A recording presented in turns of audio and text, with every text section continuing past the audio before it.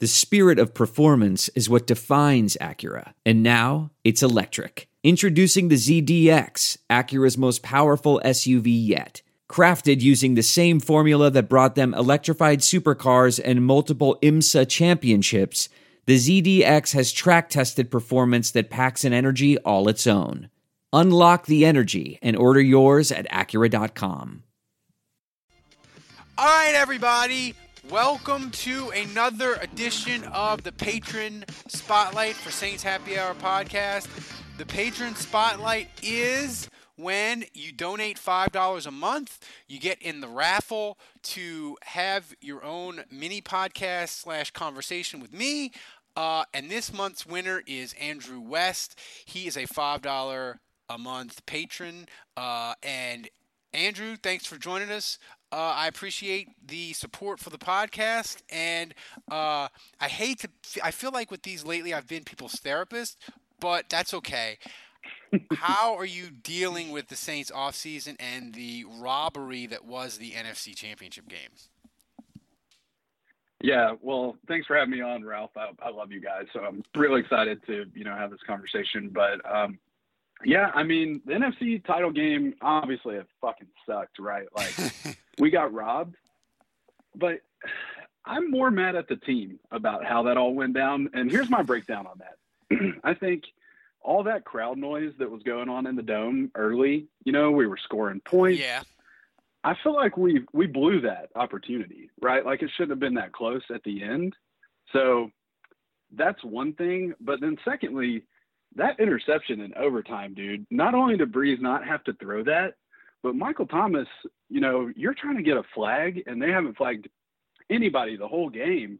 Meanwhile, the defender's looking at the ball and catching it, Yeah. So, yeah. I mean, my thing with the NFC Championship, besides the fact that the call truly and royally did fuck them, is, knowing what we know now doubt. About Unger retiring and the offensive line was totally compromised. And to me, the offensive line being compromised and having no tight ends, like for the Saints to even get to the point where they had to be fucked out of it is sort of remarkable. But to your point, man, early in that game, if Arnold catches the pass or they just cash in and it's 17-0, I feel like that would have been the tipping point where the Rams would have started to panic, and then you'd have got the Goff that you got in the Super Bowl, and it just would have been a death spiral / party, which I thought it was going to be. I thought the Saints were just going to – I thought Goff was going to fold, and it was going to be a fucking party nonstop. I said so in my column, but it wasn't. Yep. But as far as your fandom, how has your Saints fandom grown over time, and have you been a Saints fan your whole life, or have you sort of switched and this is your team now? Yeah, so I mean, despite the fact that I am somewhat angry with the team for losing composure, I'm still like a huge Saints fan, man. I grew up in a small town in Georgia, but my dad, luckily, grew up in West Monroe, Louisiana. So he raised us right. He raised us as Saints fans, even during the dark days, the paper bag over the head. But Dad was a preacher, Mom was a teacher. So they didn't get much of an opportunity to get us over to New Orleans for a lot of games. So, with sort of the proliferation of social media and fantasy football, it's been a lot easier to be a Saints fan, in the last decade or, 10 to 15 years because of all that. And I would say when I started playing fantasy football is when my NFL fandom really took off. So that was around 06, around the time the Brees era was starting. So I've always been a Saints fan, but I was never super into them until 06, the start of the Brees Peyton era. Yeah. I mean, and that's the thing with social media, social media, it can do bad things and it can horrible things, or politics, or crazy people they find each other, right? Like the crazy people all over the world, they can find each other, and then they don't think that they're this weird minority and they do horrible things, and that's horrible, obviously. But the internet also does amazing things where you can connect to Saints fans all over the place. We've got fans of the podcast in England. I'm going to do a Patreon spotlight with a couple of people that are from out of the country. That is going to be amazing. So it brings us together, and it used to be you had to read the paper, you listen to the radio, and that was it. Now it's like if you're bored and it's the middle of the night, if you can go on Twitter and do the hashtag Saints or Who Dat Nation, or with me, I have 4,000 followers or almost 10,000 followers from the podcast account. I can just be like, hey, I want to talk about Saints. Let's talk about this. And I can talk for an hour. I can say, fire me your Saints questions, whatever. And it's this big community, and it makes us closer. And that was the great thing about the Saints. I don't know necessarily that the Saints are a national team. I'm not so sure of that. But I definitely feel like at least we have our community, whereas some teams in the NFL, you look at them like the Rams or like the Chargers, and their fan communities are just weird, and they don't really have any. So it's unique, and it's been really fun with the podcast, especially I would say like the last 4 years, as Twitter has exploded. The podcast has just become much more fun, and you can engage at a level as a Saints fan. You can go as deep as you want now. Yeah, no, I agree. And I grew up in Georgia, so everybody I know is a football fan, right? So I can talk football all day, but to get the chance to hear you guys do the pod and talk about roster depth and, building up the O-line and all that shit that none of my non-Saints fans friends care about. That's to me kind of the beauty of how connected we are. And that's why I love you guys' show. It's even though I can't talk back to you, it's still nice to have Saints fans, once we get the live stream up and run, I don't know exactly when this spotlight will run, but hopefully we'll have the live stream fixed. We did the live stream last night, and it was a giant clusterfuck. We ran a GIF of the Hindenburg just burning to the ground. I won't go into the technical issues, but it was a clusterfuck on my end, but I think I got it fixed. Hopefully that'll be up and running, and people can have even more fun. But it's amazing to me that we did a podcast, and not even 12 hours later, we have 1,000 people that have listened to the show. And the show is about the Saints signing a fucking center and the beat writer for the Saints leaving. And 1,000 people are like, yes, I want to listen to that. Which, in the grand scheme of things, it's not a lot. But to me, it's just gigantic that we have that we can talk about these Saints micro topics, sort of, and people will devour it, even though, as we record this, it's the middle of March, and it's not draft, and it's not a big free agency signing. It's a center and a beat writer, and people want to hear it and listen about it. Yeah, that's pretty cool. And I would say outside of the Saints community, you may not find that level of interest, but just seeing the way everybody reacted to Nick leaving is man, what a real community this really is, which I'm sad about that too, but hopefully he'll be on ESPN soon. We'll all get to see him there. Yeah. I mean, we'll see where he goes. I don't exactly know where he goes, but he was too good for this place. And the thing is now, fans are really we're for us. Look, we are the perfect. Our catch slogan is the perfect blend of Saints stupidity and sincerity, right? So we goof off, but the thing is, beat writers, and I see this on Twitter, man. If you do not know your basic stuff of salary cap and years and how the Saints run offense, they will crush you on Twitter. You better know your stuff with the Saints backwards and forwards. And I don't pretend to know about scheme and 3D passing and 4-3 and over or under technique. I don't pretend to know all that. That's Andrew's stuff.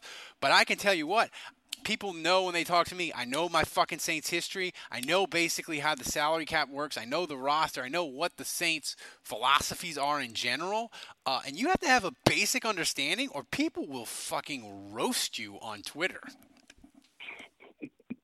I guess I don't see a lot of the negativity, that comes up in you guys' mentions, but I'm sure it's fucking there, dude. Well, it wasn't it's that so much. easy. Yeah, it wasn't that. Yeah, It's hard to be negative when they're 13-3 and one of the losses was basically a forfeit. Yeah. I mean, it was pretty brutal. It was pretty brutal in 14, 15, and 16. I mean, because you have 7-9, and why are they 7-9, and what the fuck's the problem? And maybe we need to move on from Drew Brees, and maybe we need to move on from Sean Payton. And why is the bottom of the roster filled with UDFAs? I would fight with beat writers, and that was like one of the only fights that I had with Nick is, the beat writers were like, oh my God, the Saints have found all these UDFAs. Isn't this great? And I was like, no. When the bottom of your roster has 4, 6, 8 UDFAs, that means the bottom of your roster too much. It is trash.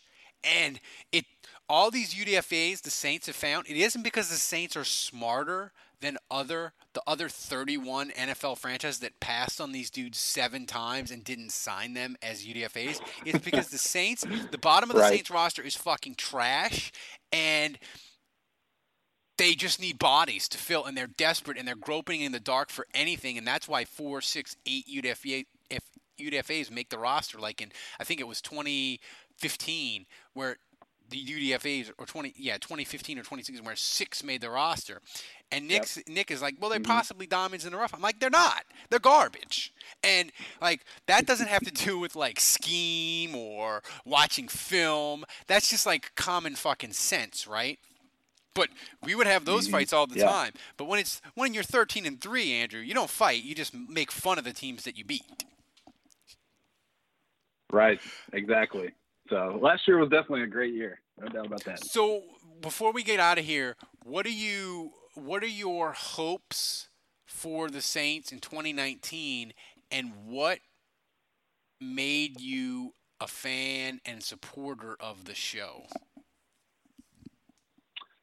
So, my hopes for the Saints in 2019, it's fucking Super Bowl or bust right now, dude. Until we get to a point where, we're kind of out of the playoff question, like Breeze is gone and maybe Teddy is not working out there or whatever.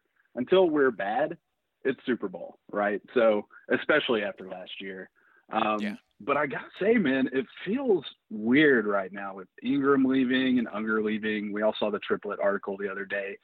I'm starting to wonder if the window might have already closed on us. I hope that's not the case. But intuitively, I feel a sense of dread that it has. But for 2019, it doesn't change. My hopes are a Super Bowl, no doubt.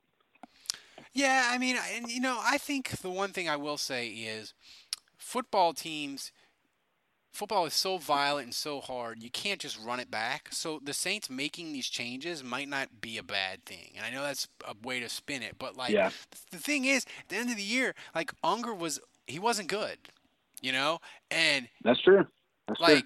I love the guy, and he made the Jimmy Graham trade okay, but at the end of the year, dude, he wasn't good. He just, his body gave out on him, and he was trying to work through it. But look at the NFC Championship game, dude. The interior got destroyed by Donald and Sue. So they need to make these. They know they need to make these changes. So hopefully it'll be okay. And look, as far as where the Saints are as a franchise, I don't think you could be any better positioned as they are for long-term success going forward. The only teams that I see that are better than them potentially for long-term success are Cleveland, because they're so young with Baker Mayfield, Kansas City because they're so young with Mahomes. But the Saints, they have Teddy Bridgewater, the succession plan in line, and they have all these young dudes that, yes, they're going to have to pay and they're going to have to make decisions. But if Teddy Bridgewater is a good quarterback and is a top 12 quarterback, the Saints potentially are going to be good till 2025. And I don't think you can say that about even New England or the Chargers or Pittsburgh or any of these teams that have been good long term, or Green Bay. I think the Saints are in a really in a really great spot. It doesn't mean they'll win championships because look, the last 2 years you just get shitty luck and you don't win. Like that's just how it goes. But as far as like sustained success and enjoyable as a fan to watch, like I think potentially the window for the Saints is not just this year. I think it's wide open, depending. And they've done. To me, Andrew, they've done about as well as you could. I mean, about as well as you could hope. Like Teddy Bridgewater might work out. He might be Ryan Tannehill 2.0, and the Saints may be stuck in 7-9 hell. But what else are you going to do at quarterback? Like there wasn't another pathway. At quarterback, you're right, man. It's Teddy. What else are you going to? We're not drafting Kyler Murray. So yeah. And maybe, I hope you're right. Hopefully it's just my irrational fear. You know, it's been a rocky 4 or 5 months, I guess, for fans of Louisiana sports. It's been a rocky 2 years. We are going to be the Saints make the playoffs again and have a bye or a home game. As a fan base, we are going to be on the fucking ledge in 2019. It doesn't matter. It doesn't matter if the Saints are 15-1 and are averaging 45 a week. As a fan base, because of 2017, because of 2018, we are going to be on the ledge, panicked and desperate. Like it doesn't matter how. It doesn't matter if they're 15-1 or 9-7 and get in. Like that's just the baggage that we carry, and you just got to. We're just gonna have to deal with it as best we can. But that's why we have the podcast. We try to help people like you, Andrew, get through and do the best we can. Yeah, man. And I didn't get a chance to answer the second half of your question about the show, but I mean, the reason I love you guys is because you seem like you're just kind of genuinely who you are as Saints fans, you know. And I like that. And you've got a good. I mean, this show slogan kind of says it all, man. Like, y'all have a great blend of just, like, some ridiculous antics, you know, but you can tell that Andrew is, like, kind of the X's and O's guys, right? And he always has, like, an earnest response for more serious football questions. But you don't feel like you're reading an article breaking down the X's and O's while you're listening to you guys talk, you know? So, and like I said, being a Saints fan in Atlanta and not having a lot of Saints fans around to talk to, I absolutely love you guys' podcast, and I will always definitely support you guys. Thank you, Guy. And look, if you want to be like Andrew and have a chance to chat with me on your own miniature episode of the Saints Happy Hour, donate $5 a month. $5 a month gets you a chance to this. You get a magnet eventually. You get access to the live stream if we ever get it working. So it's great. So, Andrew, Guy, I appreciate it. We appreciate the support, and we'll see you next month for another Saints Happy Hour Patron Spotlight. There's no distance too far for the perfect trip. Hi, checking in for... Or the perfect table. Hey, where are you? Coming! And when you get access to Resi Priority Notify with your Amex Platinum card... Hey, this looks amazing! I'm so glad you made it. And travel benefits at fine hotels and resorts booked through Amex Travel, it's worth the trip. That's the powerful backing of American Express. Terms apply. Learn more at americanexpress.com/withAmex. I want to tell you a story. It's a story about a scandal, broken relationships, gossip, rumors, money, corporate rivalry, and a broom. A performance-enhancing broom.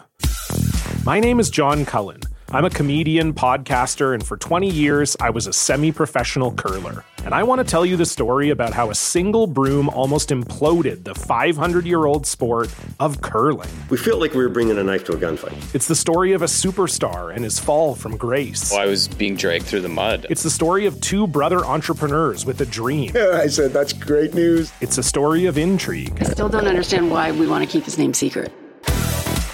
The full story has never been told, so I'm going to tell it.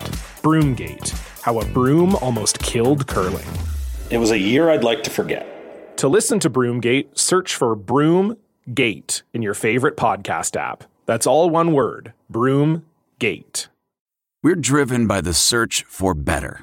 But when it comes to hiring, the best way to search for a candidate isn't to search at all. Don't search. Match with Indeed. Leveraging over 140 million qualifications and preferences every day, Indeed's matching engine is constantly learning from your preferences. So the more you use Indeed, the better it gets. And listeners of this show will get a $75 sponsored job credit to get your jobs more visibility at Indeed.com/match. Just go to Indeed.com/match right now and support our show by saying you heard about Indeed on this podcast. Indeed.com/match. Terms and conditions apply. Need to hire? You need Indeed. What makes a life a good one? Is it the adventure you have? Or the friends you find along the way?